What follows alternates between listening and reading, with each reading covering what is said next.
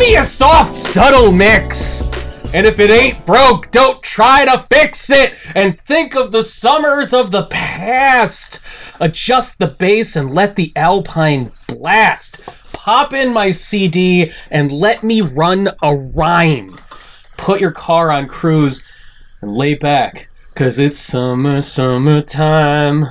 Time to sit back. It's fucking February, you monsters. Welcome back to Continue Podcast.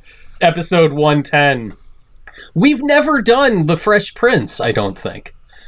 Oh, we've done Boom Shake the Room, I'm sure. No, we've never done Boom Shake the Room. No, I've considered I Want to Beat Mike Tyson in the past. That's a good one. That's a solid choice. And I've considered Parents Don't Understand. Wait, have we done Parents Don't Understand? We've done Wild Wild West. We've done Wild Wild West? I feel certain we've done Wild Wild West. There has been a Fresh Prince has been on this show. We're falling apart, guys. Time is a flat circle. Welcome back. I'm Anthony John Agnello, and we all have feelings about the Book of Natural Bobas. We have Staff Roberts, Dave Roberts. I got a Stream Deck for my birthday. Hey, nice. Yeah. Nice.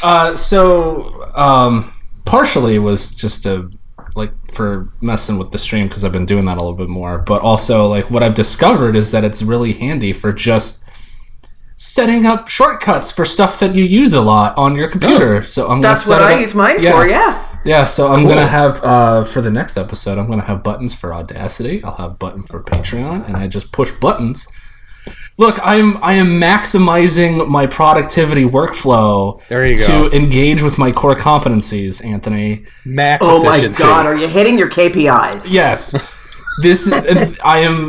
I'm going to be a productivity machine now that I have this. No, it's really cool though. Like I wasn't so sure about asking for it for my birthday, but like now that I have it, like I don't know, it's really neat. It's just a really cool thing. I definitely said in a meeting recently to my boss after we were no longer speaking to other people on the phone that if I heard KPI in the context of the previous conversation one more time, I'm going to infer that it means kill people immediately. Tucking that one away for future use. Thank you. And he enjoyed it. We also have Susan Art. Susan, I'm worried about your home goods. I'm worried about the things that most people have to function in life, because yours seem to be exploding at an alarming rate. Right? I know. I finally got my car back. Praise the sun. Mm-hmm. It has been, and I laid out this entire saga on Twitter, but something has been wrong with my car since the spring of 2021.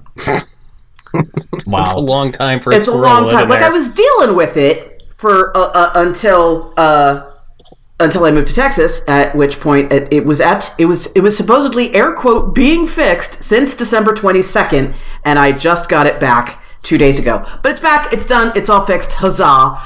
My oven broke mid pot roast. That's not how you finish a pot roast. That's not for okay. So if you all do not know this, an oven has two heating elements, one on the top and one on the bottom. And the one on the bottom is the one that produces the majority of the heat because heat rises, and that's how you cook things. Yeah. So they just have a bunch of wet meat. Fortunately, it was a low and slow kind of thing, so it actually did. It took a little longer, and the top element was still working, so it did still cook and was delicious, I might add, because my husband is an amazing cook. But yeah, the thing's busted. And that shouldn't be a big deal, because this is a common thing that happens in ovens. The element is very similar conceptually to the element in a light bulb. You use it for a while, it eventually burns out, you take it out, you put in a new one. Except supply chain issues. There we go. Yep. Mean, possibly, we wouldn't be able to get a new replacement part for 6 months. Oh my god. So, what I'm saying is, I'm looking to buy a new oven. We got a guy coming today to take a look at it and Yeah, but that guy better check for fucking squirrels, is what I'm Right? saying. Like, Yeah. small rodents are a factor here. I feel like they're sneaking in the middle of the night. They're like, how can we fuck with this girl today? Who did you I mean, piss off? It's just... The rat I don't descendant know. community. In the rodent family, I don't know. Susan discovered the secret in him, and they're out for her. That's what it is. They just want to be left alone. Those are they magic? What the fuck is up with the secret? Like, did It was a I don't science know. experiment. yeah? But the No, science it was- experiments give them powers, though. Well, I mean, it made them more intelligent. They just just hang though. Like they don't have like. No, All right. they're not magic. What is wrong with you? There's That's all ridiculous. kinds of like mists and shit coming out of them. No, they're just smart. They can just talk and wear clothes. Not fucking magic. I don't know. I had a Come real on, crush. Anthony. I had a real This is crush on the main science. character. I did. Mrs. Frisbee, she's married. Miss Frisbee. Well, you know. Home Whatever. record. I'm just saying things change, yo. She's got that 80s short hair.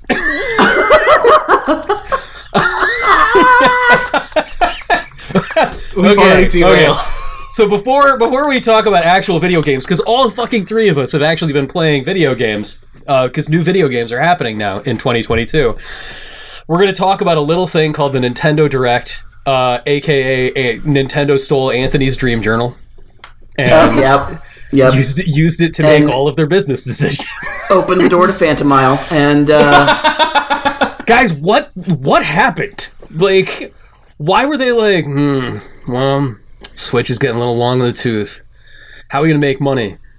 Well, why don't we put out a compilation of those Namco platformers that failed for us twice in the past, repeatedly?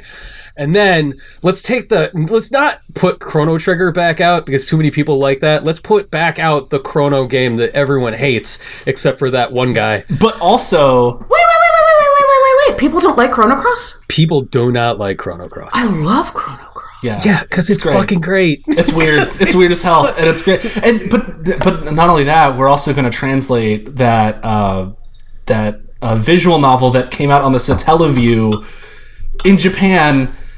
And Anthony is doing the wavy arm tube man dance. Is that what Live is? No. So that's So, Radical Chrono- Dreamers, which is the like text adventure preview that only came out on a Super Famicom add-on that you had to download from the 90s internet in Japan. Oh my god. The writer and director of Chrono Trigger, Masato Kato, was like, yeah, I have an idea for a follow-up story. And Square Enix was like, you can have $5. And so he made, it's not even like truly a visual novel. It's more like, do you guys like remember Deja Vu for like NES, like the detective like it's game? like a point and click adventure. It's sort kind of thing. So it was Radical Dreamers, and like this is the thing. It was on Satellaview in Japan, which was you could own. It wasn't even like Sega Channel. You know, like Sega Channel, you had cable in the mid '90s. You could go to a channel. This is for you children in our audience. You could go to a cable channel, and that would allow you to play Genesis games. Yeah, like the a 90s were library wild. They were awesome. Satellaview was even fucking weirder because it was like Nintendo would broadcast games at certain times. You put a cartridge in your Super Nintendo that would connect to a satellite feed, and at that time you could download that to the flash memory of that cartridge. And so the only way to play Radical Dreamers was to just make sure that you got it at the right time. Yeah. And then it was in there, and it was like static images, text choices, and like a visual story. And it's all the big sort of inciting incident parts of Chrono Cross are in there. Like Luca having an orphanage and that burning down, and her, like surrogate daughter Kid breaking into a place to find something called the Frozen Flame. Like all that stuff that became like Chrono Cross is tying in it. into Chrono Cross, yeah. So like it's not like it's a prequel. It's just it's like the rough draft version. It's like La Jetée to 12 Monkeys, if you want to get really pretentious. Wow. Okay. You're so cool. There's your Criterion Collection moment. But yes, that got announced at the Nintendo Direct too. But then Live Alive, which is a totally different thing, which absolutely bonkers. One, that they're bringing it out in English, and two, that they're remaking it in the style of Octopath Traveler as a full-priced Nintendo Switch exclusive. It'll probably come to PC eventually. Octopath did, but yeah, like Switch exclusive for the time being. Is Live Alive Switch exclusive? I thought that was one of the ones like Klonoa. No, it's very confusing, but I believe Live Alive is Nintendo Switch only. Yeah, because Klonoa is like for Switch in the summer and then everything else in the fall. Yeah. Wait, question: is this a new Klonoa or is okay? It is not even. It's not like they're taking the remake for Wii and then putting that back out. It is two entirely new remakes of Klonoa 1 and 2. Okay. Which has an audience of approximately me. No, like there's I know at least two other people who were very excited. So 2 people who will buy that.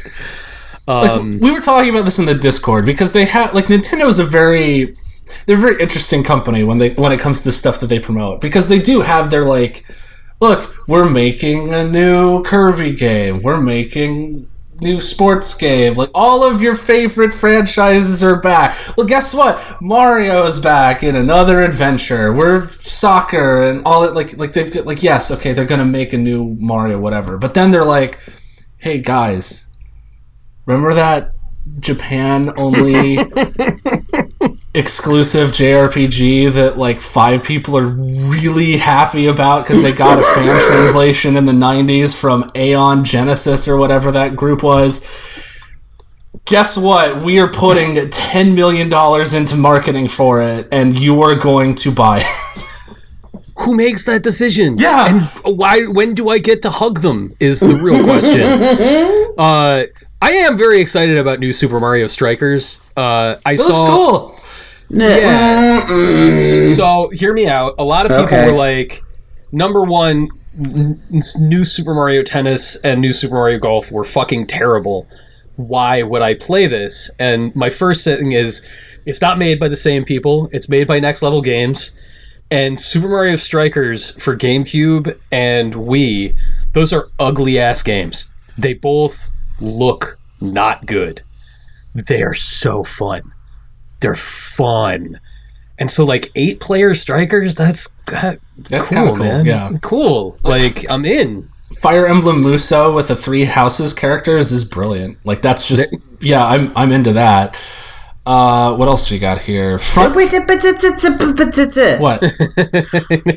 You're wrong about strikers. Wait, and why? here's why. Okay. What?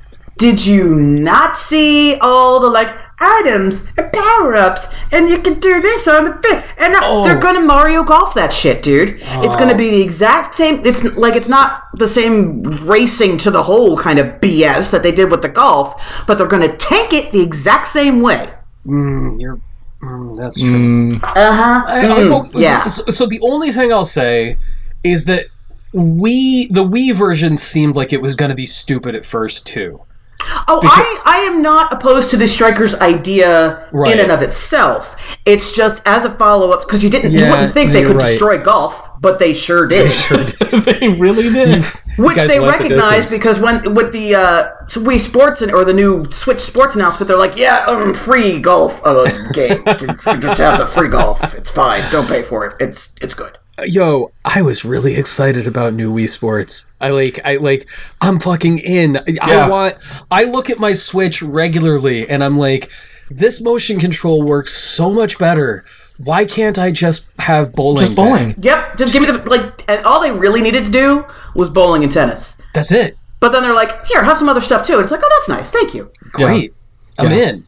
Maybe the sword fighting will work now. As a family who has been breaking out the Wii more often than not to play, we got our in-laws to buy a used Wii off of Facebook so they could have Wii Sports over there when Jonah goes over there. Oh, that's awesome. Yeah, it is the great unifier. Like, people just, I will go to my grave saying that Wii Sports is one of the most important games Nintendo's ever made. Yep. And I'm so happy to see them bring it back. When there was some project we worked on at one of the many outlets that we were on at, and I can't remember what one it was, but somewhere we did, like, it was like everybody on staff chose the games that they thought were perfect games, like perfect, flawless, like nothing should be changed. I wonder what I picked. I can't remember where we did that, but my picks were Wii Sports, Pac-Man Championship Edition, and Tetris 89 for Game Boy. Like, those three. Yeah. Okay, I gotta find out now, because they're the flawless games. But, like, yes, Wii Sports is flawless. It's flawless. There was nothing sweeter. Like, it's an incomparable experience. Like, not video games, but, like, just the life.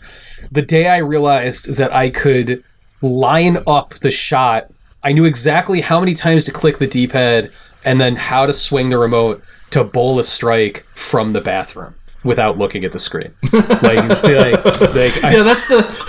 the other room. Everyone had their move. Like, I had a friend who would like, his secret that it didn't work, or if it did, it was like a coin flip. But his secret, like, he would smack the back of his leg with the Wii remote to give it the oomph it needed. Everyone had a method. Everybody had a move. Had a move. That's great. So the big Nintendo Direct thing that, Susan, you mentioned that you wanted to discuss was, and I quote, the sheer balls of announcing DLC for Mario Kart 8. I love it. Yeah. $25 DLC. Oh, and by the way, so I was like, $25 for all these things that are going to be updated through the end of next year? No, sweetie. Oh, precious. No. 25 for the first 8 tracks. Kitten. Yeah. Wait, is it 25 for the first 8, or is it 25 for the whole thing? No. It's 25 for the whole thing. 25 for the whole, for the first 8, or you can have that Nintendo Online Plus, and then you just get them automatically. So I've talked to a lot of people who are very angry about this. And is it not? What is it? So the first wave drops March 18th, with the rest releasing over the course. Expansion will retail for $24.99, but will be free with the online expansion pack. So I think if you spend $25, you get all of it. But they release them. They're releasing them over. This is Nintendo's problem. They do this all the time. Just be clear with your pricing. I'm not saying it's not right. I think everybody who is angry and like, what the fuck are you doing, Nintendo? That is shitty, is justified. Alternately, why wouldn't they? Oh, I know. Like, the thing prints money. No, your argument, and I think you made this in the Discord, was spot on. It was perfect. Right. Yeah. Like, why? Like, people are like, well, Mario Kart 9 has to be happening. Mario Kart 9, no, it doesn't. No, it doesn't. No, it doesn't. Because Mario Kart 8 is not, like, it's not on the tail end of its sales. No. Guys, there's a reason that Texas Instruments is still making Texas Instruments 83 calculators to this day, nearly 50 years after that device was invented. It is very, very functional and very, very profitable. Mario Kart 8 Deluxe is a perfect product, whether you like it or not. I love that game. I too would long for Super Smash Kart or more characters or what have you. But when your game stays in the top 20 bestsellers at fucking retail for a decade, like, it hangs with Grand Theft Auto. They don't need to do shit. Yeah. Why would they? A buddy of mine was like, he gamed it out, and he, like, this was kind of brilliant. He was like, if they sell this DLC to every single person that owns Mario Kart 8, they'll make about $400 million. Well, Yeah. And he's like, but if they made a new Mario Kart 9 and then sold just as many copies, that would be about $3 billion. And I'm like, yeah, but then they'd have to spend the money to make it. The cost of making a new Mario Kart game significantly more, because they wouldn't just make the same game again with new tracks. They would have to do something new to it, which requires time and development effort. Whereas this, they can just go, here are a bunch of new tracks, cost way less money to put out. They don't have to spend the money on the marketing blitz that a new game would require. They don't have to spend the money on the like the TV ads, that kind of stuff. They're selling to a core audience that already has this game and wants more of it. It's interesting too, because it made me think about just the way that Nintendo handles these things, because it is Mario Kart 8 is not a product in decline. It is continuing to sell gangbusters. They don't need a 9 to make up for the dip in 8 sales.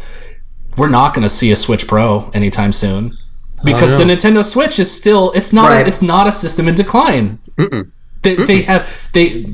might get an OLED Switch Lite, but let me put this in your pipe and see how you like to smoke it, Dave. Oh, stop it. Now check this. Check it. So they were like, yeah, we're going to distribute all these new tracks through 2024. You know what you do after 2024? You say, hey, it's 2025. Here's Switch 2 or new Nintendo Switch or whatever you call it. And then you get to put out a whole new retail edition of this game. Yep, 100%. And you call it Mario Kart 8 Complete. Or, and this was the one that I thought of. This is the beautiful moment that popped in my head. You just put it out, you call it Mario Kart 8, but you put the 8 on its side. So it's an infinity symbol. And then it's got everything in there. And you never have to make another one again. Oh, that's really good marketing. Uh-huh. Because they're savvy. Mario Kart 9's never coming. The thing is I would, if Mario Kart 8 wasn't already a complete package, this may be upsetting. It might be oh man, they're just putting more. I want if there was something that I felt Mario Kart 8 was lacking in any way, I would be disappointed that they weren't making another game. But I feel like Mario Kart 8 is the platonic ideal of Mario Kart. It has the right balance of power-ups, a ton of characters, it has a ton of courses, but new and from other games in the series. It really is just it's like Queen's Greatest Hits. It's all you need. You could dive into the other games if you want, but if you just want Mario Kart, a really good package, 8 is it. I don't know what they would do, and again, because I'm not Nintendo, I don't know what ideas they got cooking up in there, but they've said repeatedly where it's we don't want to make a new F-Zero game because we don't know what to add. Yeah, I get that same feeling with Mario Kart. What else do you add at this point? It already feels like it's the right balance of just good racing, party fun. It's got everything you need. The only thing left is to find a way to re-release the legacy versions of the games. Yeah, and that's it. That's all that's left. Nintendo, and it would be very easy. Nintendo's not shy about doing that these days. They, Super Mario 3D All Stars came out. They're clearly interested in the compilation package. You put something out, it's got Double Dash and Kart Wii and I don't know, throw in those Namco arcade games just to throw people a bone. What do they call it? Mario Kart GP. There you go. Throw that in there. And you're done. Every time I see somebody on Twitter being Mario Kart 9's gotta be coming. Why? Why? Nuh-uh. Yeah. I feel like people don't think about the business side of creation. Yeah. When as much as they might have ideas for a Mario Kart 9 or even a desire to make it, they're checking the balance sheet. Mm-hmm. And that $400 million versus $3 billion, that's not comparing profit to profit. Mm-hmm. That's gross to gross. And when you start checking out the profit, right? So it just what this makes perfect business sense, because really you don't. Mario Kart is that style of game where you don't need a whole new game. You just need new tracks and maybe new game types. Mm-hmm. But it's racing. Yeah. Like that, it never goes bad. Yeah. And this isn't, they're not even really making anything new. These are all tracks from old games. The design is done. Yep. Like it's converting assets and then tuning them. And that's it. It's such a simple lift, and I admire the shit out of it. I actually why gild the lily? No, you're right. I mean, you're right. You're absolutely right. You're absolutely. It's the $25 that I'm just. It's a little too much. I'm going to need a sip of water to choke that down. I also don't own Mario Kart 8, so it's not a me problem. But I'm like $25. Yeah. If they're going to hit if it is $25 for the entire rollout, then oh my god, that's a bargain. It's the entire rollout. Let me go to the source here. Mario Kart Nintendo uncle. My uncle who worked at Nintendo. Yeah. Like if it's $25 for the whole thing, then I retract all my statements, because that is, my god, why would you not? But they could do $25 a pop, and people would buy it. And people would pay. Yeah. That's the other thing. I saw a lot of people saying that they were sure that this Direct would include the announcement of the Final Fantasy Pixel remasters. Bless. And I see a lot of people being like, yeah, well, they'll clearly release them all on one cartridge. I'll be like, honey, come on. Oh, you're cute. No, what are you stupid? They will release them on one cartridge in Southeast Asia. Yeah. No, not even that. Not even that. You might get 2 packs. You might be like, here's $60 for 5 and 6 and 3 and 4 and 1 and 2. It's like sets. But more likely it'll be that'll be $30 each on Switch. 100%. Mm-hmm. And because they can. Because they can. And I'm sitting here hitting refresh, waiting for Play Asia. I've been saying this about you Nintendo freaks for years. They will do this because they can. Because you will buy it. Mm-hmm. Every time. There is also the final announcement that we could get into, which is, you guys, is everybody else really pumped about Xenoblade Chronicles, but everybody wears pants this time? I'm fucking pumped. Everybody's got pants. Give it to me. Put it in my veins. Yeah. I want it. I did not know I would love the last one as much as I did, but I played the living shit out of that game, and I want more. I swear to God, I watched that trailer, and I was in my head, I'm like, am I gonna New Game Plus play through 2 again? Because I'm thinking about it. I'm thinking about going back to the mountaintop, because if you don't have to do any of the grinding and you don't have to roll for the cool blades again, you probably blow through that pretty quickly. That game ruled hard.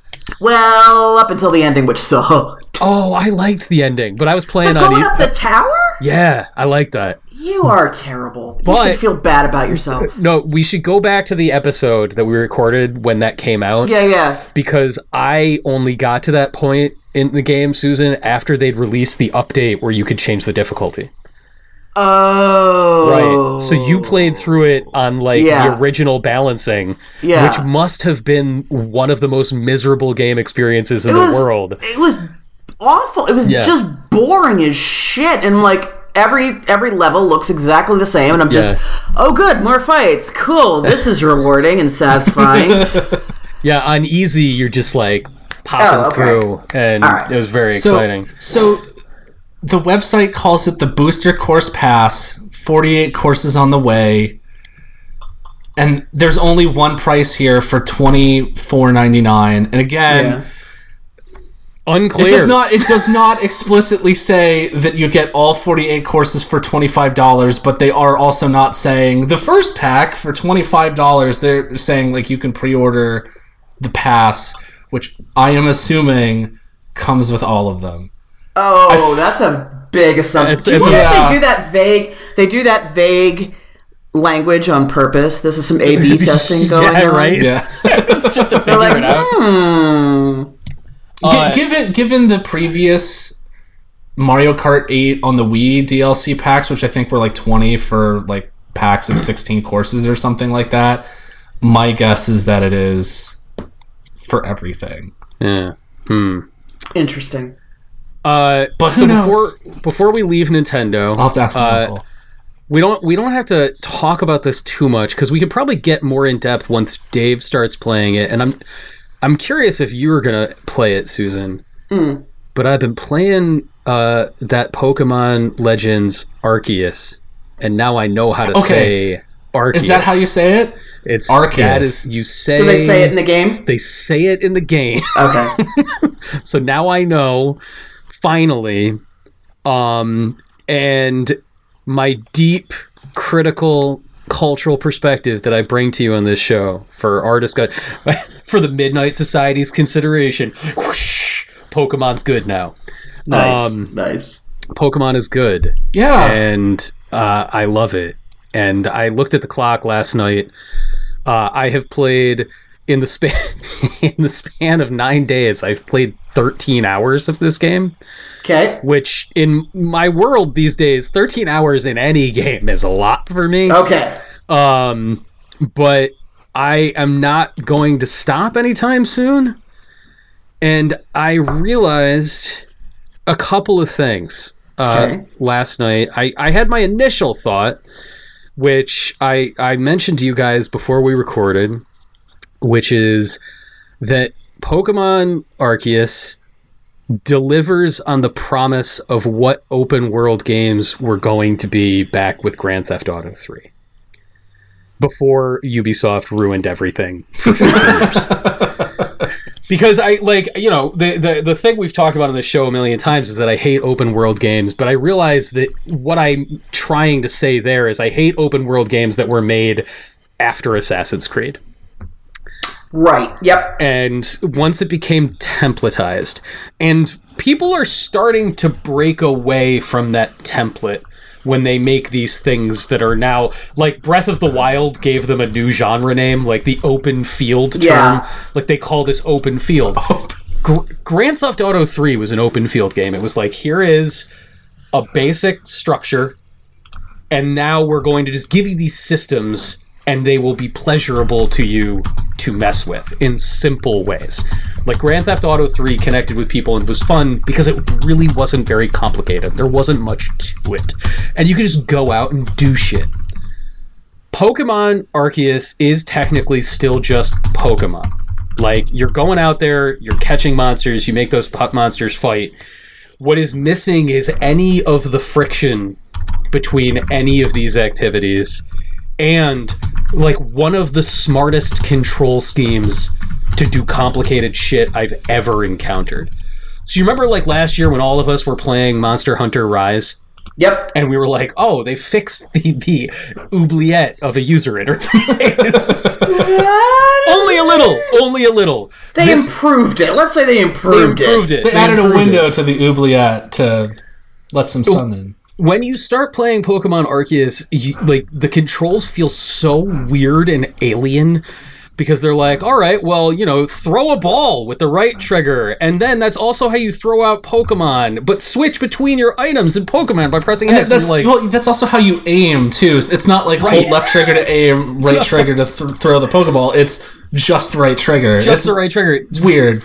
Very difficult to get your head around, but then after a couple hours when you've just been like, all right, well, I know that to do the next thing, I just have to walk over this bridge.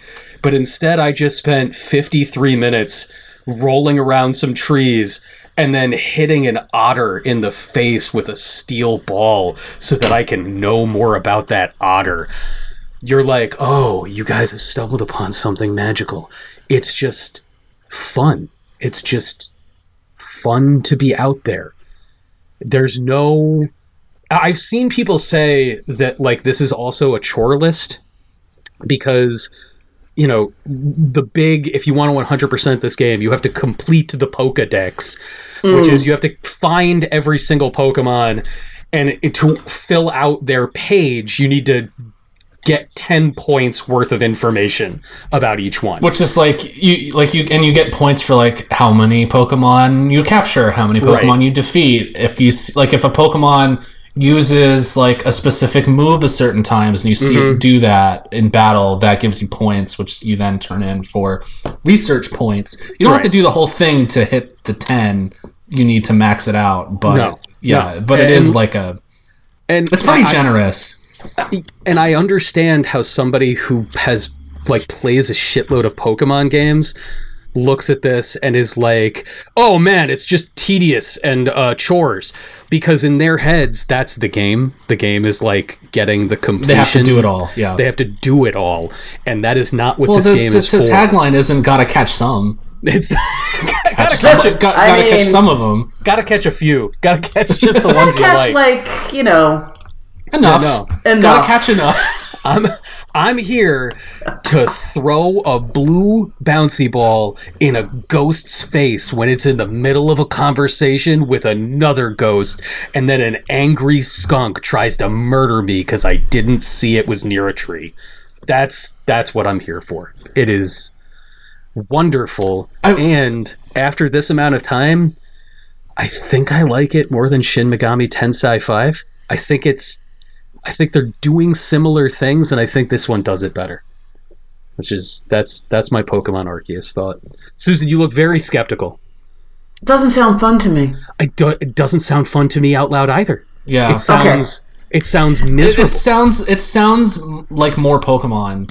But what I will say, what Pokemon Legends does that I've been waiting for them to do forever, like you said, they took the friction out, because it's not just like, oh, you gotta walk around the grass and wait for the random battle, and then the Pokemon announces his name and then makes the noise, and then you pick your move, and then it goes, okay, you use this move, it did this amount of damage, it was super effective, then they do their move, and it does this amount of damage, and then every battle takes 5 minutes. No, it's...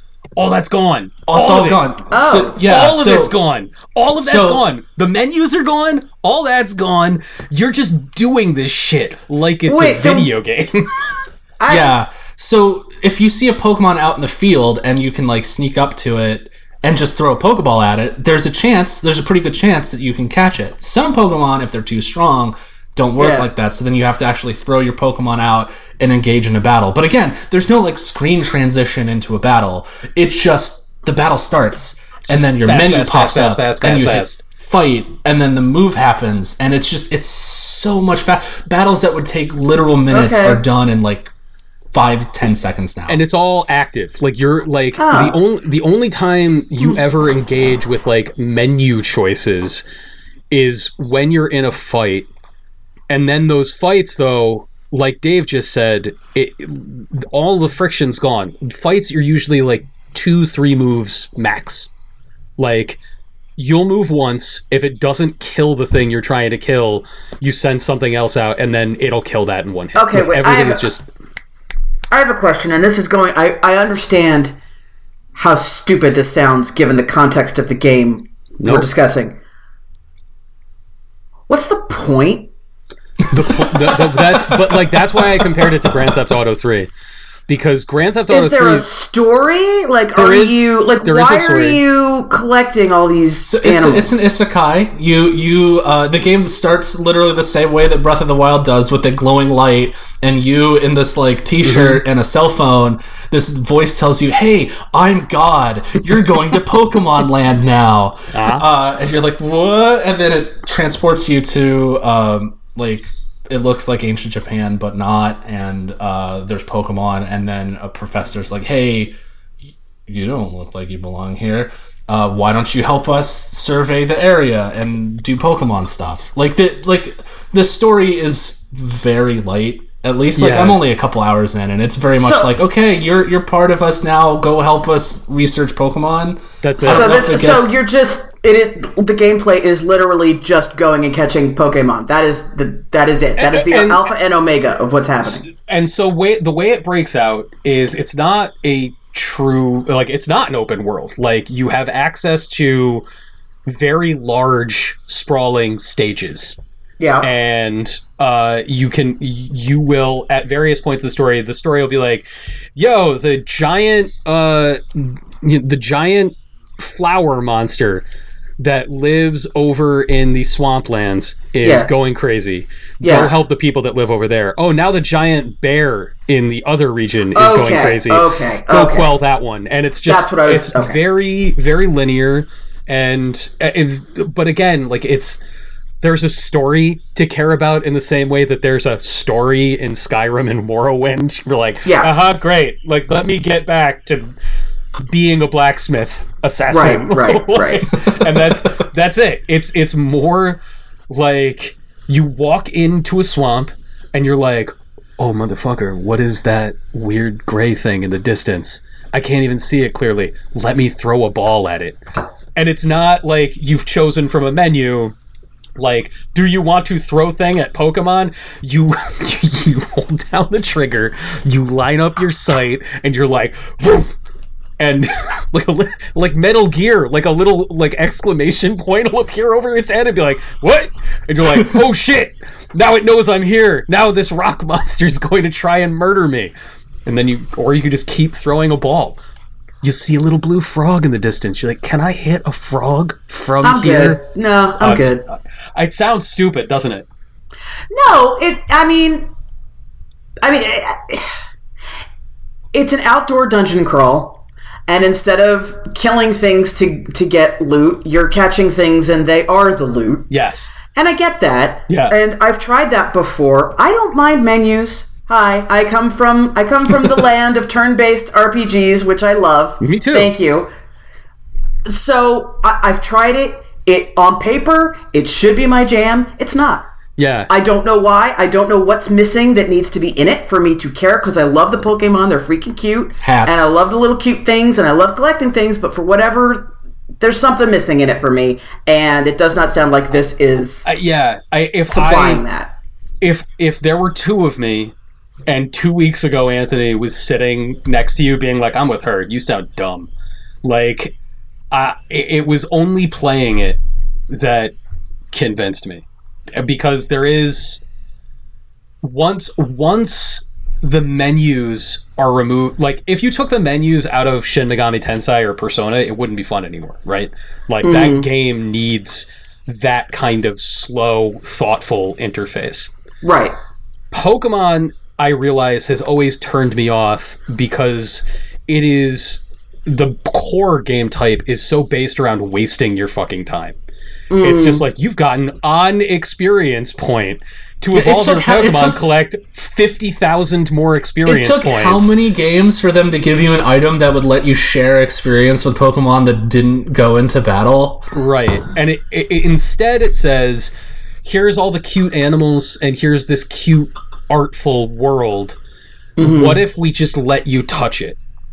Like, rather than creating these layers of artifice between you and letting you touch it, what if we just let you touch it? Yeah, no, I get it. I understand why that's removing a barrier to entry or barrier to enjoyment for a lot of people. Totally get that. That was never my problem with it. So... Yeah.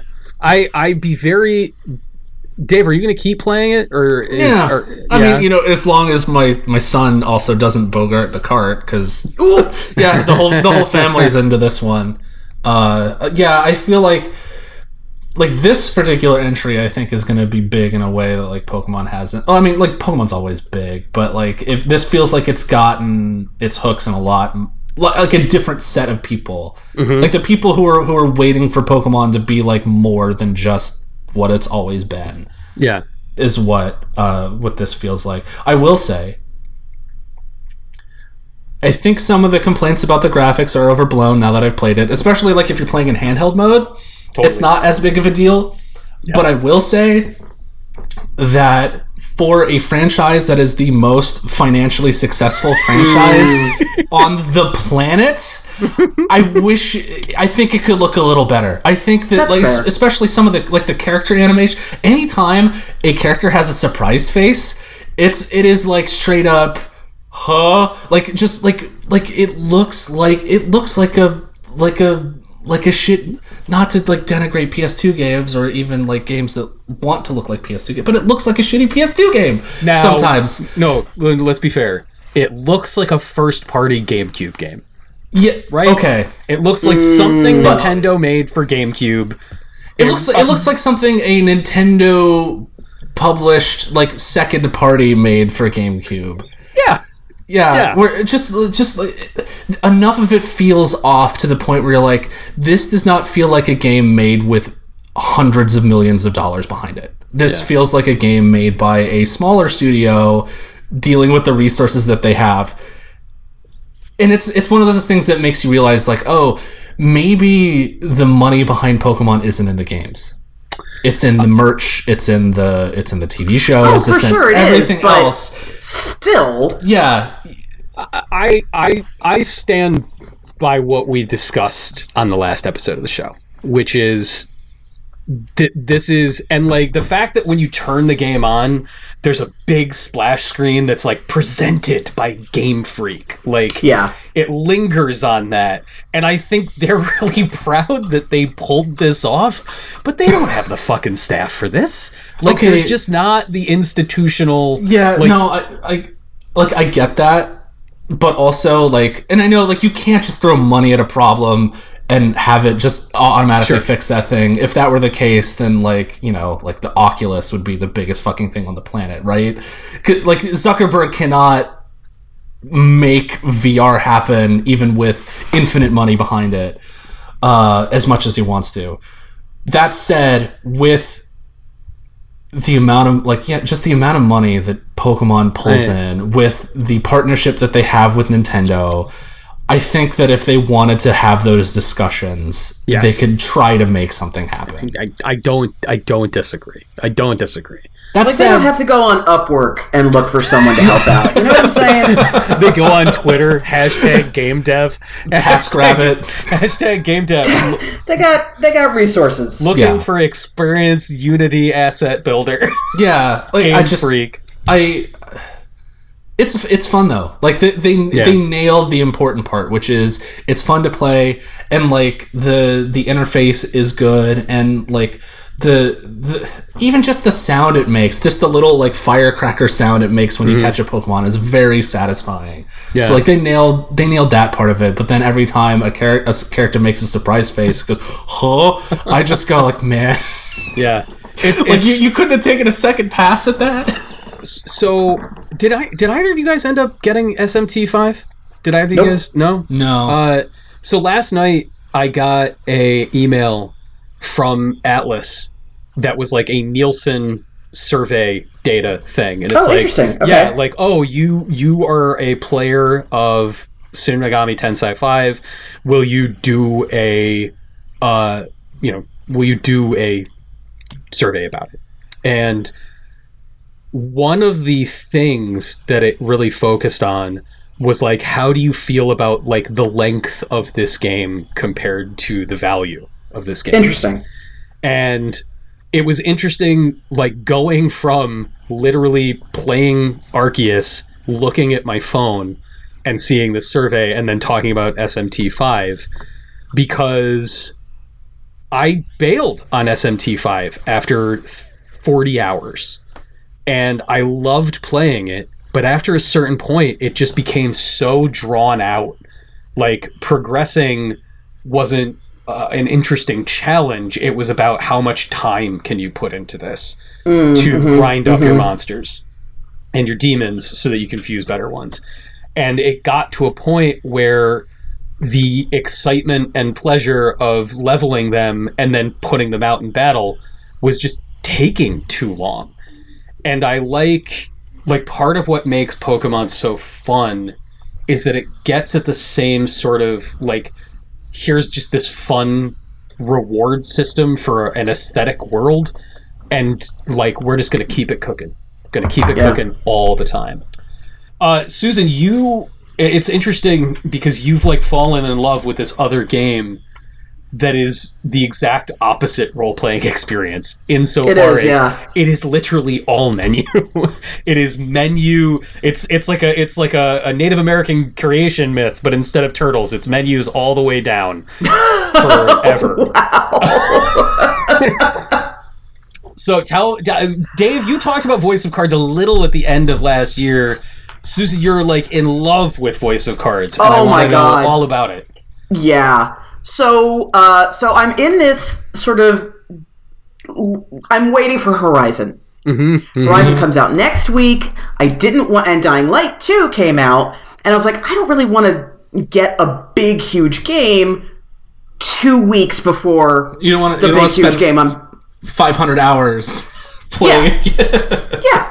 And also, apparently, it's super buggy, so it'll be really good for me to pick it up a little further down the line. How after all this time, how can that be the case? I don't, Dude, it's Techland. It's got the Eurojank. But I mean, Dead Island was buggy as anything, and I love that game unreservedly and unironically. But anyway, so I wanted something to play while I was waiting for Horizon to came out. And Voice of Cards has this really intriguing idea, but more importantly, it has a demo. And the demo is maybe an hour or two. It's not a long demo, but it is a complete adventure that introduces you to all of the elements of the game, how, mechanically how it works, the whole shtick of it. And what's cool is it's not just the first couple hours of the actual game. It's this adventure. While you're on this adventure, you keep running into this other band of adventurers. So for the demo, you're this other band of adventurers. Huh. So, and they're more experienced than you are. So they're higher leveled. So the demo isn't this sort of introductory, oh, you're getting your butt kicked. It's, let us show you the mechanics of the game with characters that are strong enough so that even if you kind of screw up, it's not going to be disastrous. And then also make that tangentially connected to the game proper. Yeah. Beautifully done. It was a nice rug pull. Because, I played the demo first too, and I'm thinking, like, I'm going to play with these characters. Nope. Yeah, nope. At the beginning of the actual game, they just kind of run past you, and then the game transitions to you. No, you're playing as this kid now. And it's like, oh. Yeah, and the great thing is the narrative says, you probably think you're playing as these, but you're wrong. You're actually da-da-da. And it's what's really, really smart is in the demo, because they are higher level characters, they have abilities far beyond what you have when you start the game, but it shows you, hey, keep playing, and these are the kinds of things that will open up to you. It's brilliant. It's so incredibly well crafted. But also, you don't have to play the demo in order to play the game. Your experience doesn't carry over. It's not one of those sitches. But I played the demo and really appreciated what it was doing, because it is very, very, very emotionally and structurally similar to playing an actual tabletop RPG with a game master, where, they say, you're like, okay, here's your situation, here's what the room looks like, here's what you've got, what do you do? And it feels like that give and take of person is telling you a story and you are responding to that story. You don't have the same kind of freedom that you do in a real life game with a real life game master, but it scratches that itch incredibly well. The art is gorgeous. The music is gorgeous. It's just aesthetically an incredibly satisfying thing. And yeah, it's all cards. It's your map is laid out. It's a bunch of pictures on cards, and the cards flip over when you move to it. So you can only see a little bit ahead of yourself. And it's got this kind of tactility to it that is incredibly satisfying. It's funny. It's got wit, like a genuine wit to it. It's got multiple endings, which is cool. It's got secrets. So did you already finish a run through the game? Twice, yes. Twice, all right, yeah. So and now, like, there is already more of this coming out. And, I'm so excited. So, all right, two things. Yeah. I know you love actual, like, card-based games. I do, yes. And that this isn't card-based. It is not. No, you are not building a deck. Right. The only thing card about it is the aesthetic.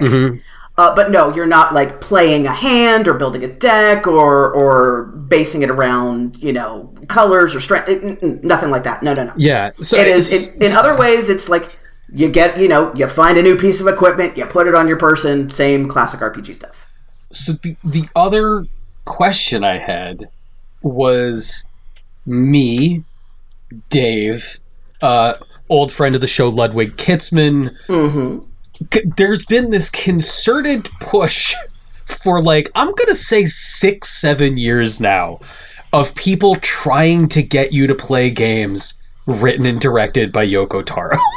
Yes, it's true. It's true. People have been fucking dead set on trying to get you to play something made by Yoko Taro. It's true. It finally happened. It did. And you know what? I didn't know it was at the time. I knew it. I fucking knew it. Yes. I was like, there's no way. She totally would have refused to play this. I did not know this was that dude until... So you have a little marker. Yeah. You're like a little token that gets moved from the cards to the cards.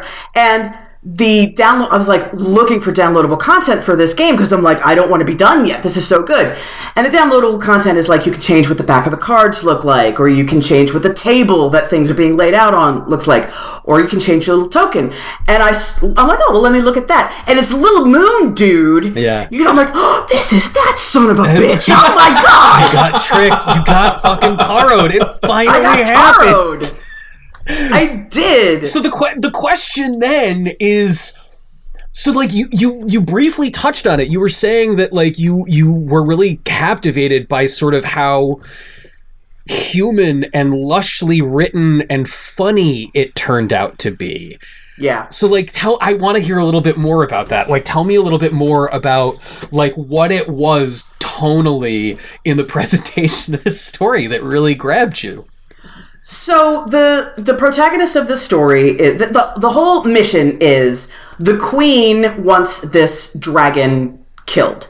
And whoever kills the dragon gets a great big fat reward. Cool. You are a douchebag. You're like, I like money.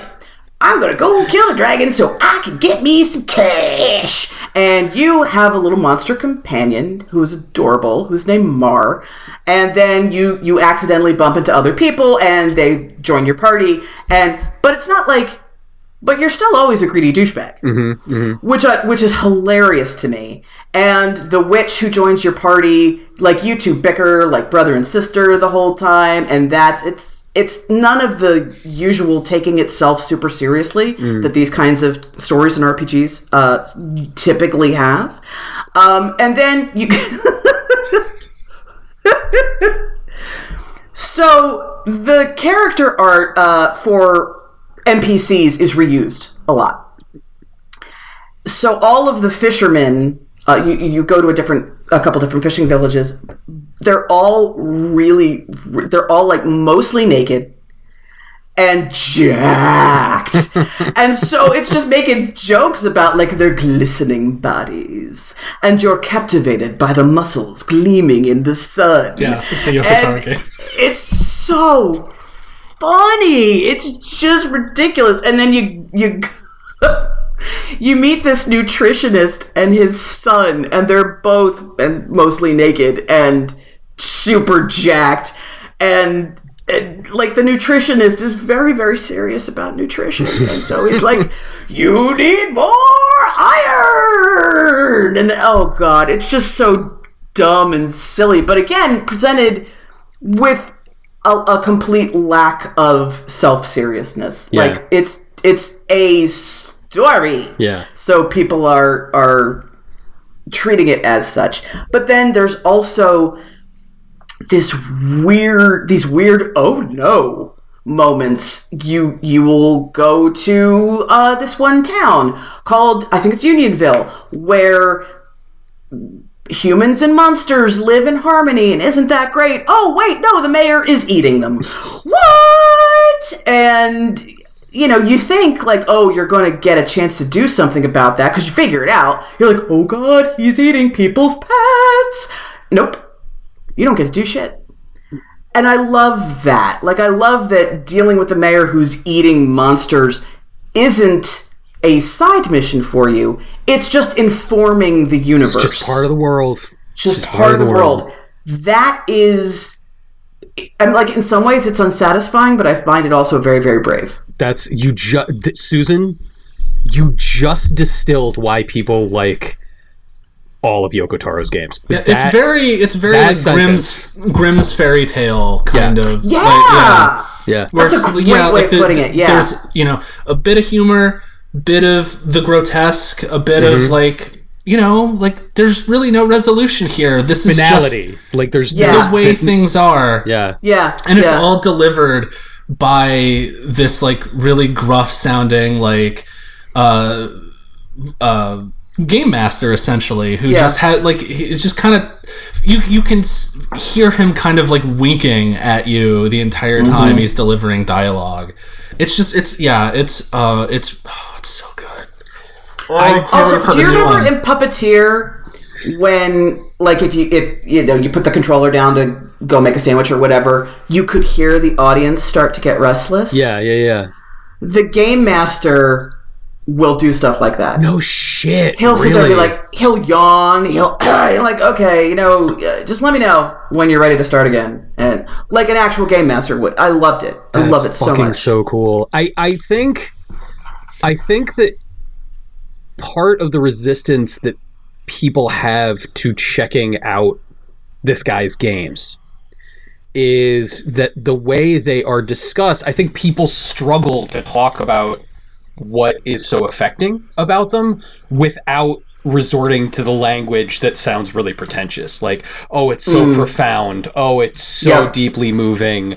When the reality is that it's capturing something so simple and true, just about the humanity in all stories that, like, even that, like, the way I just described it right now sounds super fucking pretentious. Yeah. But it's the only language you have to talk about why it's so meaningful to sit there and, like, run into that story of the mayor eating people and then have the game master sort of clearing their throat in the background. And that combination of things is so powerful. Well, here's the issue I have, and this is just me personally. So you take a game. What's the one with B, the android? Nier Automata. Nier Automata. Okay. Yeah. Here's everything I know about that game. A hot android girl that people either want to see upskirts or are taking screenshot upskirts, like, oh, good, pervy robot chick. I'm real excited about that. Right. Combined with, you gotta play it more than once to get the real ending. You take those two things and put them in the context of how those two things are typically handled in gaming. Right. And it's like, yeah, I'm good, thanks. I'm fine. And you're like, fuck off. But like in practice, one of the very first like endings you get in Nier Automata is you are like let out into the world. They say, hey, Android, you have to go take care of these evil robots in the desert. And you go there, there's a commander who's in charge of the desert area. You talk to her, you go do the thing. You go back and talk to her again, and she's like, I have heard that there's a thing that humans used to do when there were a lot more humans around here. And they would take fish, and they would put them over fire, and then they would eat the fish for sustenance. I want to try this. Go find me a fish. If you want to get all the endings, you have to do this. So you go back to like the field area. You find a fish. You bring her the fish, and she's like, "I've cooked it. Will you try it first?" And you're like, yes, I will eat the fish. No, you're a fucking android. The fish goes in your mouth, it gums up all your works, you die immediately. Hard cut to the credits. The credits for the entire game go by really, really fast. And it says, start again, you unlocked ending G. That's what Nier is like. Yeah. it's got that same weird quality that you're talking about with Voice of Cards, and it's hard to get past that, like, oh, it's the fetish maid. Yeah. A profound tale. Yeah. Like when the reality is more in line with the it's a big weird world. Sometimes the mayor's eating their people. Yeah. Yeah. Well, I mean, also, like, okay, so it's the dude in the moon mask with the fetish maid, and you gotta play it more than once to get all the real endings. Like, I've been to that party. I'm good. Yeah. But then I play this game where there's just all these little hidden things, because the path to where you need to go on this card, on this layout of cards before you, is usually pretty obvious. But if you go and just look around, just to flip over all the cards, you find all these little secret things, and some of them matter and some of them don't. And that's great. Yeah. And then you run into a character.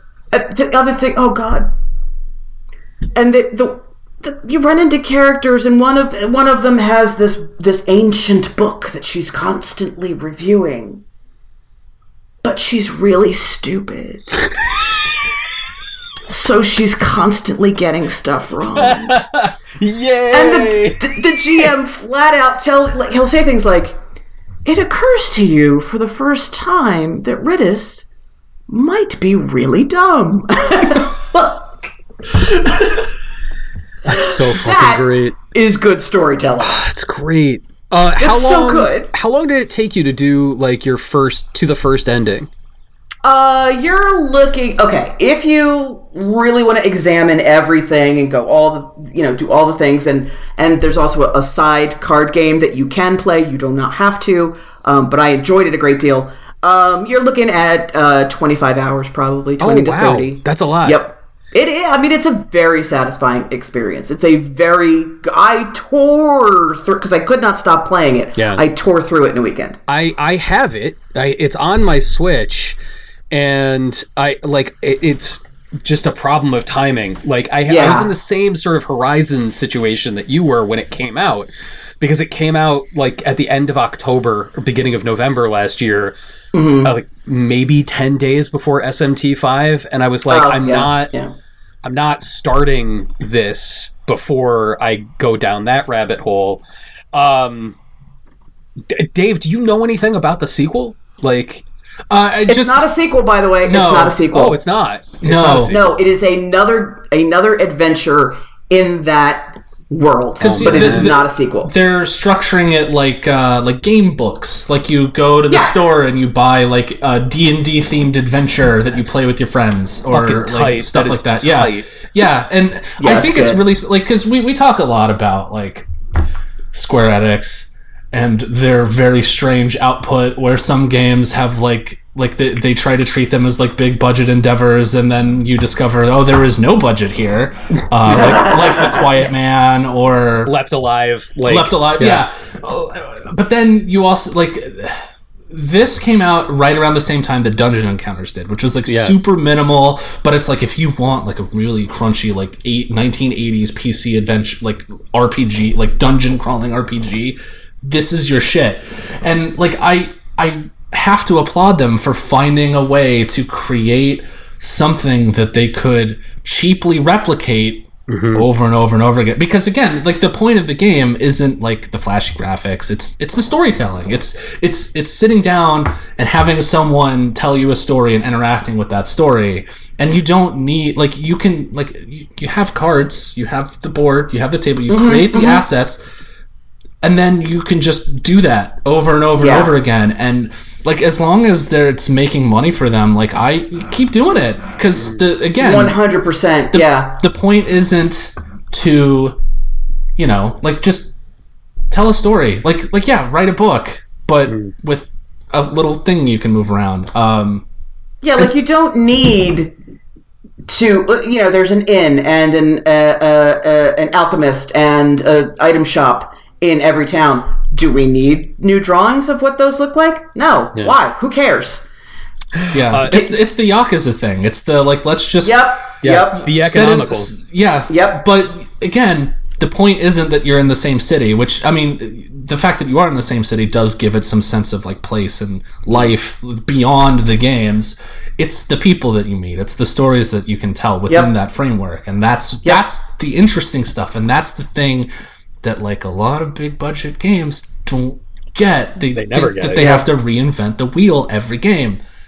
If we don't improve the graphics and add like 3 new sub features, people won't buy it. Yes, we will. Susan, something very interesting to me too, hearing you like be very excited about this. You actually mentioned the music. You never mentioned the music. No. How good is his music? It's real good. It's really fucking good, right? Yeah. That's the other. Oh man, like you don't have to fucking play Nier, but like maybe listen to the Nier soundtrack just to like get in there, because Keiji Okabe's music's fucking tight. Yeah. I own Nier. Yeah. Friend of the show, Ludwig Kitzman, sent it to me. He gave it to me as a gift, and I still have it. It's still in the cling wrap because I never opened it because I'm like, oh, buddy. But Yeah, this trio that put this together of, I can't remember the producer's name now, but it's Yoko Taro, Keiichi Okabe, the musician, and this producer, and it's like the three of them sort of keep getting together to make these things. Kimihiko Fujisaka's the artist. Is that it? Oh, no, not the artist. It's the It's Yosuke Saito. Yes, it's Saito. So Saito, the producer. What else has he done? Is just he does the Nier stuff. He did the Nier stuff. He did Drankagard with them way back in the day. That's a fucking weird game. Right. The three of them made a mobile game for iOS a few years ago that I can't remember the name of. Drakengard is the Dragon P game. It's the Dragon P game. Same group. And so I interviewed the three of them at the same time at PAX East in 2018. And like I was like, what do you guys really wish that you could work on next? Because they just finished like Nier Automata. And all three, they were just like sort of looking at each other. He didn't have like the fucking mask on or anything. And they were just sort of very slowly like, well, I guess we all wish we were skinny again. That's amazing. Which was an amazing answer. But they were like, they all said, we wish we could just make something fast. Interesting. And it's so fucking cool that this is it. Like, this is the one. Yeah, I gotta play it. Susan, I'm so glad that you're gonna play Horizon, so I don't have to, and I get to hear about why it's cool.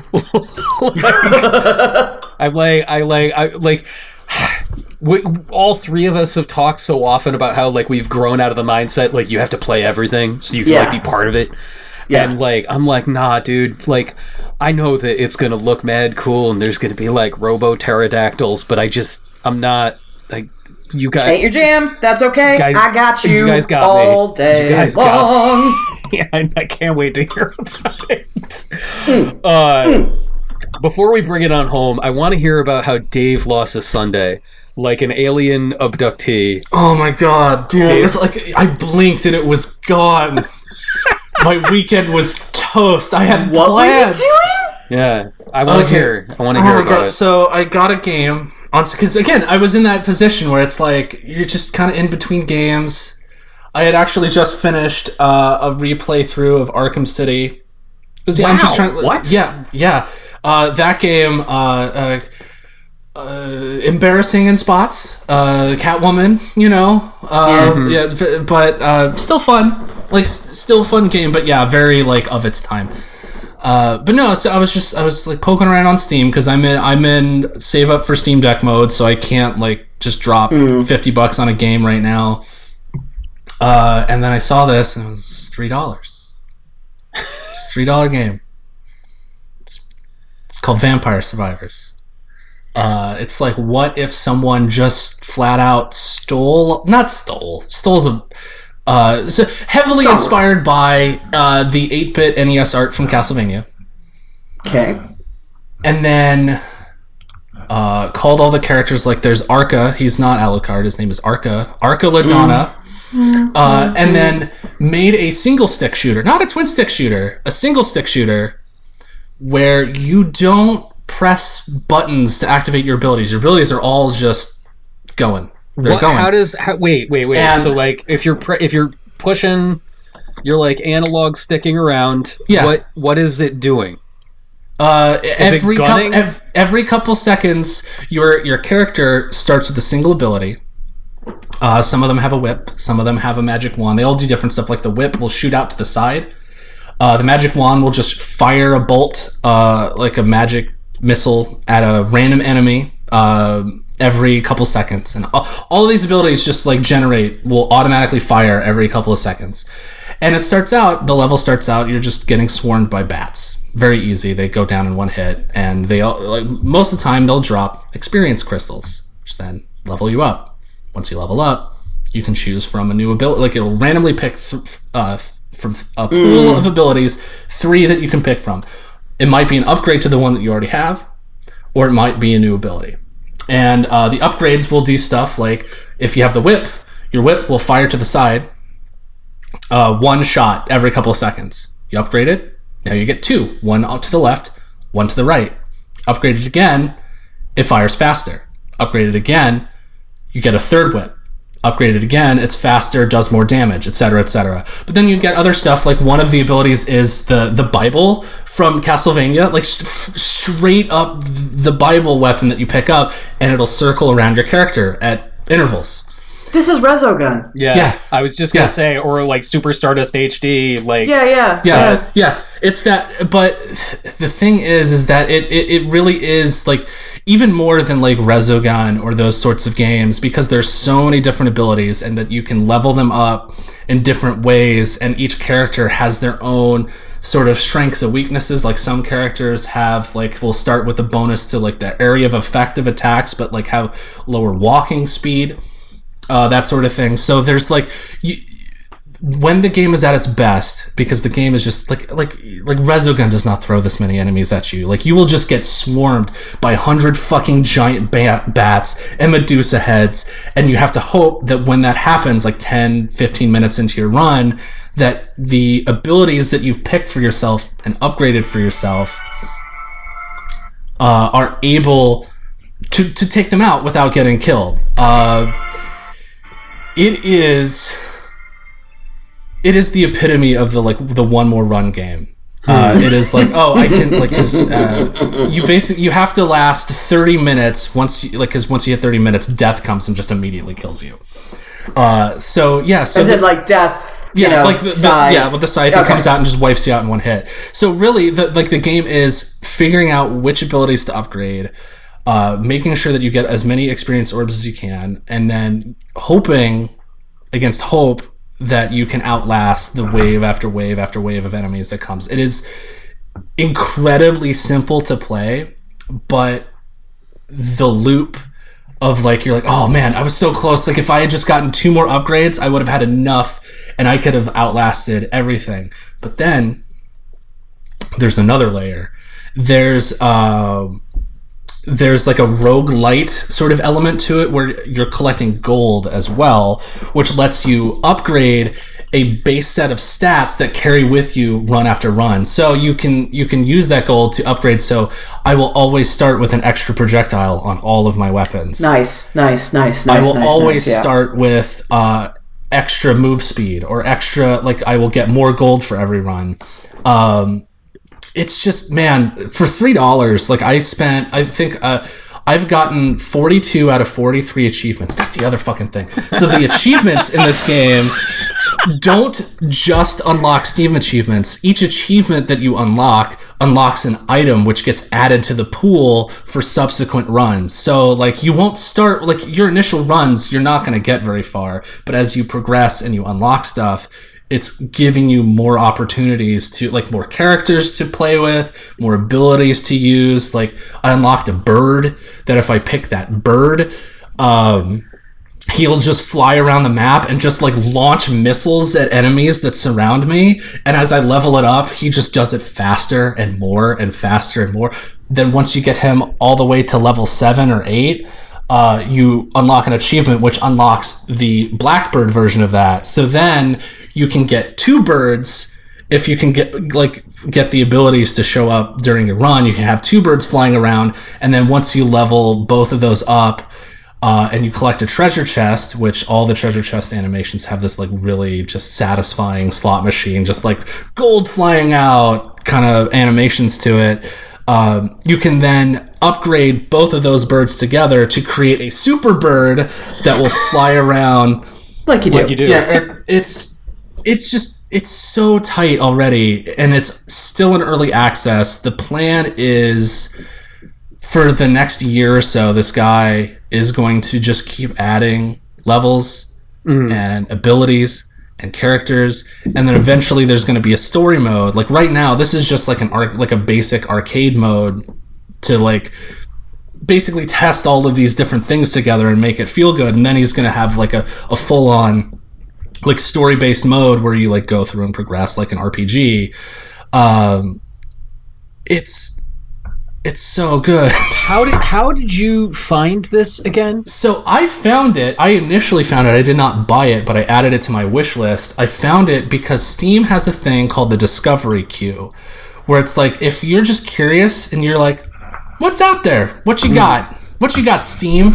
And it takes a look at like, you know, all of the games that you play. And then based on that and like other things that are like algorithmically successful, you know, like or like all hail the algorithm. Yeah, the algorithm, or like if it's just like a new game that they're trying to, you know, market, push, whatever, like, oh hey, you know, this new game coming out, like people are wishlisting it a lot, it'll show up in your feed.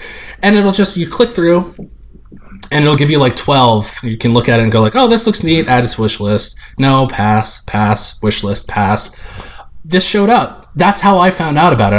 I wasn't hearing people talk about it until after I had already added it to my wish list. And when I saw it, one, it's like, yeah, it's just straight up in your face, like, look, Castlevania pixel art, look at it. And like the trailer is like delightfully like I think the person who made this is based out of France. They worked on like other live service games out of France, and like English is not their first language, so it's like just kind of like be like one of the phrases like become the bullet hell in the trailer. But I looked at the reviews, and like you can get a sense of like how many people have played or bought a game based on the number of reviews, because like not everyone who buys a game reviews it. This game had 30,000 reviews. Oh! It came out in December of last year in early access and already has 30,000 reviews, which means this thing is probably selling like 10 times that amount. Final Fantasy XIV has been out since I was just kind of poking around my list just to get a sense of like how many reviews. Baby. Yeah. Well, it was on Steam in 2014, and that only has 50,000 reviews. A game that has like millions and millions of people playing it only has 50,000 reviews on Steam. So this game blew up out of nowhere. And it wasn't until after I wishlisted it that I started seeing like people like kind of going like, oh, this Vampire Survivors game's kind of cool, like on Twitter. The occasional like I think maybe Kotaku, IGN or something had an article, but again, like that's not how I found out about it. Yeah. And it started making me think, like, we're completely irrelevant. But what I love hearing about this, though, is we were just talking about this a couple of episodes ago, like this longing for spontaneous discovery. And the thing that's great is, I mean, the traditional video game journalism sphere and criticism, I mean, it's just fucking dead, man. Like, it's over. It's over. And what is left is like an Ouroboros. It is a dialogue that is speaking to itself endlessly, like diminishing as the tale is devoured down its throat. And that's fine. That's fine. It'll be back, you know? It'll turn into something else and there will be like a wonderful new sphere of criticism and discovery, whatever medium that may come in. These things are cyclical, and that's fine. But we had bemoaned the fact that, like, because of All Hail the Algorithm and the way All Hail the Algorithm had existed, we've had a couple of discussions over the past couple of years about the problem of discovery. Yeah. And the problem is not perfectly solved because, like, you know, if you go in the PlayStation store or the Xbox, you know, arcade store or the Nintendo eShop, it's like there's like, you can almost, like, if we imagine the computer world like Tron style, where there are little blue people walking around on the inside, it's like whoever goes on the consoles walks in with a giant 70s Oscar the Grouch style garbage can and is just like, here you go, here's what we got this week, garbage. But solutions are appearing like that. Things, Dave, of the discovery mode on Steam it works just enough to be like, people are reviewing this thing, people are responding to this thing, and it recognized your taste and your library enough to be like, here's this thing that's getting a little bit of genuine human love. It reminded me of the other time the algorithm served me something good, and that was Plastic Love. Mm-hmm. And that's how I got into City Pop. Like, discovering this whole genre of music because the YouTube algorithm was like, this is big right now. This is kind of like what people like you weirdos are listening to. Maybe check it out. But it's the rare moment where machine learning is doing its proper job of interacting with real human activity. Because those 30,000 reviews from human beings that actually responded to something are what fed it to you, right? Mm-hmm. Like, that's what gave it the juice it needed to give you that magic. Man, I realize the answer is Steam Deck. I acknowledge that the answer is Steam Deck because I'm sitting here like, I wish this was on my Switch right now. Yeah, and that's the thing. Like, this is honestly the kind of game that does make me most excited for Steam Deck because it is like, it's still in early access. It's going to be worked on for the next year or so, probably more now that he's got like this wasn't just some simple itch.io game. Like, it's officially blown up, and he's got money now to spend on making this whatever he wants it to be. And yeah, the official verified playable unsupported list isn't up yet, but the hooks are there. So sites like steamdb.info, I think is what it's called. It's like it scrapes Steam for like meta information, that sort of thing, and you can see which games are verified for Steam Deck before they put their official list out. And that game's on there. So that game is going to be a really fun one to play, and I think like even in the description for the game, he's talked about like he wants it on mobile, he wants it on like other platforms because like like a perfect mobile kind of experience for sure. But yeah, like that's the kind of thing that I'm really excited about. Is just like Steam, for all of its faults, really it can be an exciting place. Like a very like Wild West of game ideas, like a game just out of nowhere, just exploding in popularity, and catching like everyone off guard. And I think like that's really exciting. I don't know if it'll have legs. I spent 12 hours over the past week. It was my like, I need to unwind after work and not think about anything, so I'm just gonna put this on and kill tens of thousands of monsters in a run. And I've kind of seen everything that it has right now, but like when I got it, the day before I got it, he updated it with like 3 characters and like 3 new achievements and like a bunch of new abilities and stuff. So like he's adding stuff all the time, which is really cool. I'm gonna keep diving into this one for sure. It's $3. You'll know really quick if you like it or not, but like $3 is like nothing. I have to reinstall Steam on my gaming PC. My gaming PC turns 8 in April, which means it's finally getting to the age when PCs start to get a little bit of a mind of their own. I wouldn't say it's getting squirrely, but like Steam behaves a little squirrely, so I think I need to... Honestly, my biggest recommendation, 2 things. Upgrade RAM. Yeah. You want like 16 gigabytes of RAM in there. Get your operating... Like if you're not using an SSD for your operating system... I am. Okay. I am. Okay. I got that covered. And I got the RAM covered. Like that was my... Because my gaming PC is like 6 years old at this point right now, and it was like bogging down. But once I put an SSD in here, it feels like a brand new thing. And the other thing about the Steam Deck too is like we're at the point now where games scale really well. Yeah. So your PC. Hey, will be fine my PC. I can play stuff on it that is new and like not especially taxing. Like it still like runs Destiny 2 really well. It still runs like Aliens Fireteam, which I installed Aliens Fireteam and I was like, I wonder what I would have to do to get this to run at 60 frames per second on my 8-year-old PC, and it's fucking awesome because if you turn down put it on low, dude. Put it on low, and it just looks like a 3DO game. It's fucking so cool. Love that. Yeah, it's really funny. Susan, you should play Aliens Fireteam, by the way. Like play with Russ. It's on PS4, right? It's on everything, but it is the most fun Aliens game that has been made in 30 years, and I mean Aliens, not Alien. It's let's all shoot things, and it's very.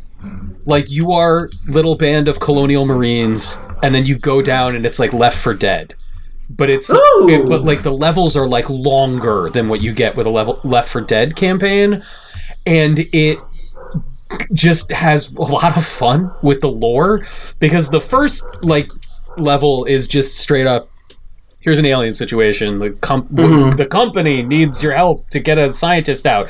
But then they're like, oh shit, the company got a signal from this other planet and they open an archaeological dig and you need to go get them out, and you go and it's a Prometheus planet, fun. It's just really it's very modest but very good. And that's the last thing I had on my PC, and honestly I can sort of see 1-to-1 since I installed that. That's when Steam started getting a little wiggy. I think I just need to clean it up.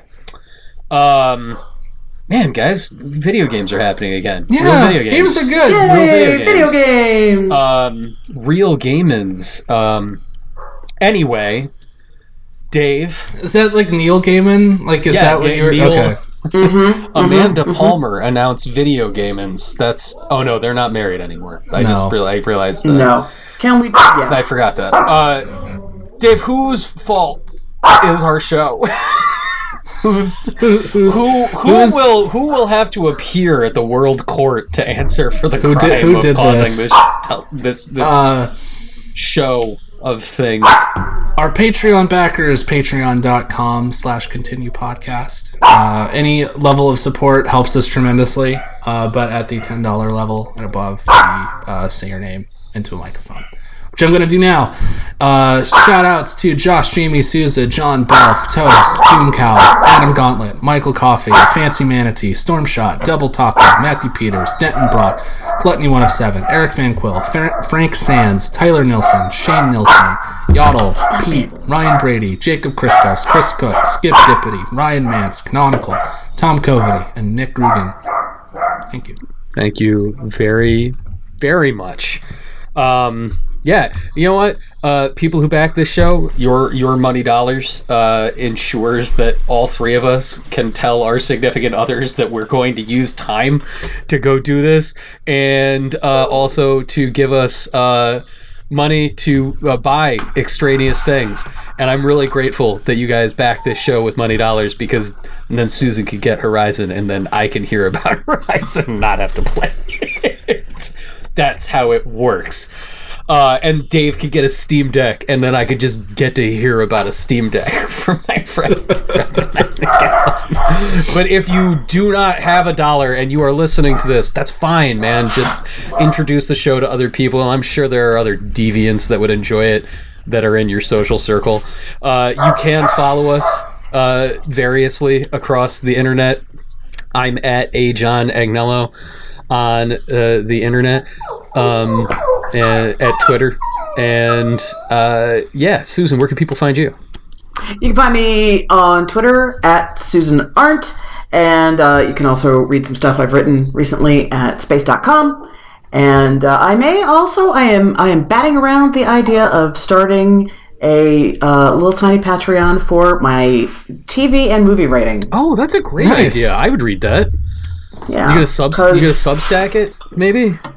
I don't know what are all the kids into these days? The kids are into Substack. Yeah. Into the Substack? Yeah, because so here's an example of something that I'm tossing around in my head, and I think it makes for really an interesting discussion. So I just finished watching the Jack Reacher series. Mm-hmm. If you're not familiar with the character, he's huge. He's a mountain of a man. His physicalness is a focal point of the character. Mm-hmm. Which is why people had problems with Tom Cruise. I was just going to say, great casting with Tom Cruise. Yes. So in the new series, however, they have fixed that. They have a mountain of a man. He's enormous. And they make him naked a lot because his physique is astounding. And I don't mind that. I'm okay with it. And then I'm sitting there wondering, I'm like, okay, does this make me a hypocrite, though? Because obviously they are doing something for, hey, look at dude's body. And, that has historically been something I found fault with when it's done to women in shows gratuitously. And so, I'm having to have that thought about that. Like, on the one hand, his physicality is very much part of the character. On the other hand, does he need to be naked quite that much to make that point? I'm not sure. I think, Susan, you will be ashamed of your words and deeds once you discover the reason. Thinking. Right? There's the title of the first Substack newsletter. Am I ashamed of my words and deeds? Am I ashamed of my words and deeds? Or am I just like, brother deserves to be gazed at because he clearly puts in the work? Well, Susan, you always say something that I wish I could use this line as confidently in conversation as you do, but I'm a white man and it's not cool. Yep. But you say, if you're gonna make objectification media, do it. It's true. Fucking do it. Like, go for it. We're humans. There's no shame in we're sensual creatures, listeners. Yeah. That's a non-backer creepy place for a change. We're sensual creatures. But if you're going to lean into it, then let's not pretend. And let's not pretend this is motivated by the story. Let's just go, my dude spends time in the gym, and let's honor him for that with this shower scene. Yeah. Thank you. Like, Jack Reacher is already a type of porn. Right? Like, it's like, it's like you're right, it's competency porn, right? It's like, that's what people are into about the character. He's fucking got the special set of skills. So, make it a light kind of porn as well. We're going to a different place with this episode, everybody. I want to read that. I want to read that shit very badly. Dave, where can people find you? You can find me on Twitter at David Robots, Twitch, twitch.tv/continue podcast. That's, by the way, if you also, another way to support the show, if you have Amazon Prime, you can subscribe for free, and that does support the channel. So, just a shameless plug for that. There you go. Awesome. Yeah. Love that. But yeah, you can do that as well, but I'm there every now and then, streaming what I play, basically it's a way for me to get through my backlog while hanging out with people. I like that. So that's the if you want to watch somebody try to get themselves out from under a mountain of video games. Yeah. I just realized I actually can plug Real Writing that people can enjoy if they want to. It will be shipping next week, but Ship to Shore Vinyl Company is putting out the soundtrack to Beautiful Joe on God. on vinyl. And is that a more you gig? And if you want to read about read my insane thoughts about Beautiful Joe, they're in there. I mean, Henshin a go-go, baby. It's like it opens with just 400 straight words talking about a picture of Hideki Kamiya and his mom, which is the greatest picture in history. That is the undiluted Anthony experience. There you go. Right there. Thank you. You have just witnessed years of my life. Uncut. All right, everybody. We'll see you in 2 weeks. Goodbye. Goodbye. Bye.